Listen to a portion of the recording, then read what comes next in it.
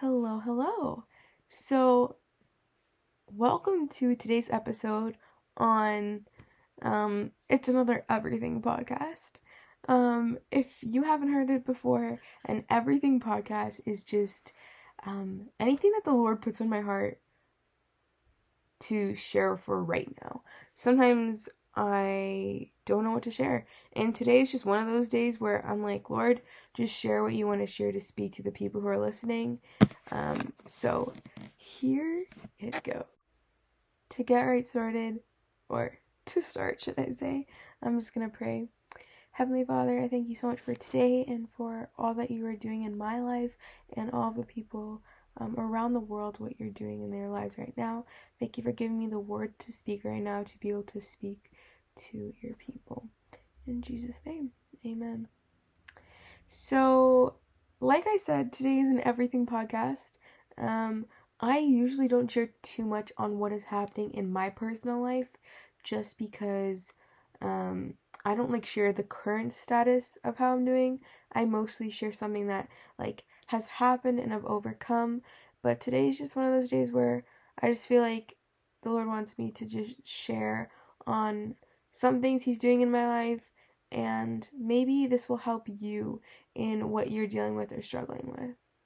So I got back from YWAM. For all of you that who don't know, I got back beginning of March from YWAM Orlando, and I went to that school for about 6 months. Yeah, 6 months. So I got there end of September, and I came back home beginning of March, and then I also came home for Christmas break.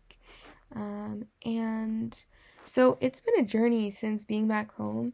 It's been hard because I just am so used to this community of constant believers, and then you come back home, and yes, my family is are believers, but it's different having friends when you're constantly surrounded by the good godly friends, because I feel like for me that's really like a key. I know a lot of people will just hang out with ungodly friends, and yes, that's good to sometimes hang out with them if you know who you are in Christ and you know that you aren't going to do what these other people do. But when you have ungodly friends, you must influence those ungodly friends and not let them influence you. So what do I mean by that? Okay, so some ungodly friends that I have are people who vape, smoke, use their mouth incorrectly, like their language and swearing and all that, and party and sleep around and do these different things, but you mustn't let them influence you. You must influence them, and you must shine God's light when you're with them. Yes, that's hard to do because you also don't want to come off like you're condemning them or you're like being mean to them or something, but you also need to be able to point out the good in people, and you need to be able to have that relationship with them where you can say, hey, I don't know if that's okay to do. I don't think that's right to do. Because there's nothing wrong with saying that's not right to do, and there's nothing wrong with saying, oh, I'm not comfortable with you doing that. Because, in the end, you're trying to glorify God and you're not trying to please your friends. As long as you have that in mind, that you need to please God and not your friends, you will succeed for sure in not going down the path that they have all gone down. Yes, that's hard to do. For me personally, that's hard to do. Like, I came back from YWAM and I started hanging out with all these people, and they swear and stuff, and I don't think, I haven't told you guys yet, I started a new job, and I'm working for a landscaping company, and these people in the landscaping company swear, they drink, sometimes on site when we're working, and they do things that God would not be pleased with, which is why I cannot do those things. And when I come home from work sometimes, it's like I feel so drained, and I just feel like, ugh, like another day, and it's like the same cycle. Like I start work 7 and at 3:30, so 7:30, 3:30, Monday to Friday. Then I have Saturday, Sunday off, and that cycle starts all over again. And it can be hard because you're constantly having these unbelievers around you, but you need to be making sure that you are strong in your faith. These past 2 weeks, I haven't really been keeping up with my time with the Lord, except on weekends. I haven't been really keeping up with just reading God's word, understanding who He is and who He's made me to be. But you guys, just remember that God made you for a reason, and you need to walk your journey and not try to walk someone else's journey. So you need to walk your own journey and not try to walk someone else's journey. When I say that, I mean, when you're walking on the path that God wants you to walk, you're going to have some people who are going to be like, hey, why don't you do this? Why don't you look at this ungodly career? Why don't you go do this? Why don't you go do this? But when you're walking the path that you know that God has set straight for you, then He will, it talks about in the Bible, He will make your path straight. Let me look for that verse. Make your path straight. It's Proverbs 3, verse 5 and 6. It says, trust in the Lord with all your heart and lean not on your own understanding. In all your ways acknowledge Him, and He will make your paths straight. So it doesn't just say path, it says paths straight. So God will direct your path. Sometimes I actually compare my life and I'm like, well, why did I go to YWAM? Why did I do these things? Like, all these other people are just like having fun, partying and drinking. And like, if I didn't go to YWAM, I would probably be like that and party and drink a little bit. And I think like that sometimes. And I'm like, if I didn't do that, then I wouldn't know better. And I wouldn't like understand what it's like to have godly friends. But because I have this mindset, like, I know that what they are doing is wrong because of like just the environment that was at YWAM, then I know I can't do those things. And it's hard. It really is. It's hard because you just see them having fun. But the reason that those people drink, the reason that those people smoke, the reason that those people do those things is because deep inside they are so depressed and alone and have so many issues, and they drink. I've heard this saying, it says, people drink away their sorrows. And, God has made us for such a time as this. Like, why do you think He placed you where you are right now with what you're doing? Why did He place you? Why did He place me in this position at the landscaping company? Because some days I literally hate my job. And some days I'm just like, oh, this is just like so hard. And this is just like really hard. And other days it's amazing. And yes, there is an amazing girl who works with me at my work, but then of course there are those other people who it's harder to work with and just be around. And so this is more so, I guess, a reminder to everyone listening that, we need to walk our own path. We need to walk, not our own, we need to walk the path that God has placed for us. Last night I was at Elevation Worship. I'm not sure if you guys have heard of them or not, but Elevation Worship is it's an amazing worship that was based in, I think they said North Carolina, and it's a church. And so he said this last night, and I wrote it down because I thought it was amazing. He said, you tell yourself that what is wrong with you is greater than what is right with God. Let me repeat that. You tell yourself that what is wrong with you is greater than what is right with God. And I really believe that that is super powerful, because sometimes we focus on us and we focus on, oh, I'm doing this, or this is so bad with me, or woe is me, and this isn't going right, and my job is hard, and all these things. But God knows what He's doing. and He has placed you in the position you are because He knows you can do it. God wouldn't have placed you there if He didn't think you could do it. And it's God's going to give you what you need for the time that you will need it. And for me right now, so this job thing is kind of a bit of a rough patch in a sense. It's like a great job, but it's also kind of hard to just go from this Christian surrounding all the time to this non-Christian ungodly environment, to people who just have all sorts of beliefs and who drink and smoke and all this type of stuff. And I'm super thankful for the job, and I know that God's placed me there for a reason, just like He has placed you in your workplace for a reason, or your school for a reason, so that you can be the light that He has made you to be. So all that to say, I applied to a university, another one in Florida. It's not related with YWAM at all, but it's another university in Florida. And I applied and I was like, oh, Mom and Dad, like, I want to go back to Florida. This would be so great. And all this type of stuff. And then, funny enough, well, not really funny, but somehow all the doors are just closed. Like, I tried reaching out to a school to get my transcript, to transfer credits, and it didn't work out. And then I tried to, it's about 60 or 56,000 Canadian, a year. And it would be a 4-year music program that I wanted to take.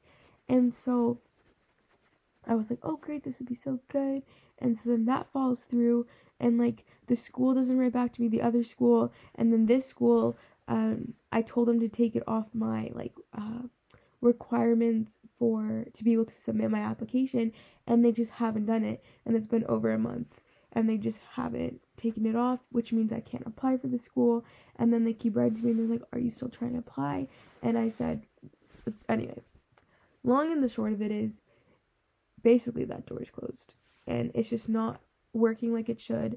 And I prayed, I said, Lord, if you want me to go to this school, please make a way for the money and everything else. And it's just not working. And then I applied to a school in California, a music school, and they only had an online program, and I was like, I don't want to do online. And then I applied to another school in California, and then applied to that school. So that's been quite interesting. I'm just waiting to hear back from them, and then I want to apply to a school about an hour away from where I live. And so that's just the school and work of my life right now. Regarding the church has been hard to find a good gathering, and so I'm actually playing for this conference, and I'm super excited to play at this conference. If any of you are in the GTA area, it's called the Great Canadian Awakening, and I'm going to be playing a worship night. I'm going to be playing at a worship night on the Saturday night. The venue is in Whitby, Ontario, and so I'm going to be driving there and getting a hotel with my mom. So that's super exciting. But then on the downside of that, it's also challenging because a guy that I used to date is on the band team with me. And I don't tell you that just so that you could be like, oh no, I feel sorry for you. I'm saying that because maybe some of you are in a similar spot or mindset that I am in right now. Because for me, I'm like, this is just hard. Like, having to see someone who I used to like, and I'm like, what if I'm gonna have feelings back for him? What if all these things are gonna go wrong? What if I'm gonna like him again? What if this? And, we can't worry about that. We can't. Like, yes, it makes me nervous. Yes, it could be challenging, but I know that what the Lord wants to do at this conference is more important than my feelings. So that's just a little reminder for you if you are dealing with an ex or someone that you may like or any of these things, go to God first. Like, please, please go to God first. Ask Him before you date someone. If I would have asked the Lord before dating someone, that probably would have ended up completely different. I probably could have, so many things could have been different. But we can't live on what we would have and should have and could have done. We just have to live in the moment and just try to fix what's happening next in our lives. So that's really challenging for me right now. I feel like one of you may be dealing with someone you like, and you're really uncertain if they are the one or they're not, and you're just like, oh, well, maybe I should try it out. I'm gonna just say this. If I were you, I wouldn't try to just like, not mess around, but I wouldn't just like try. Just like become really good friends with them first and see how they are in groups and just continue to press in on God and ask Him about it.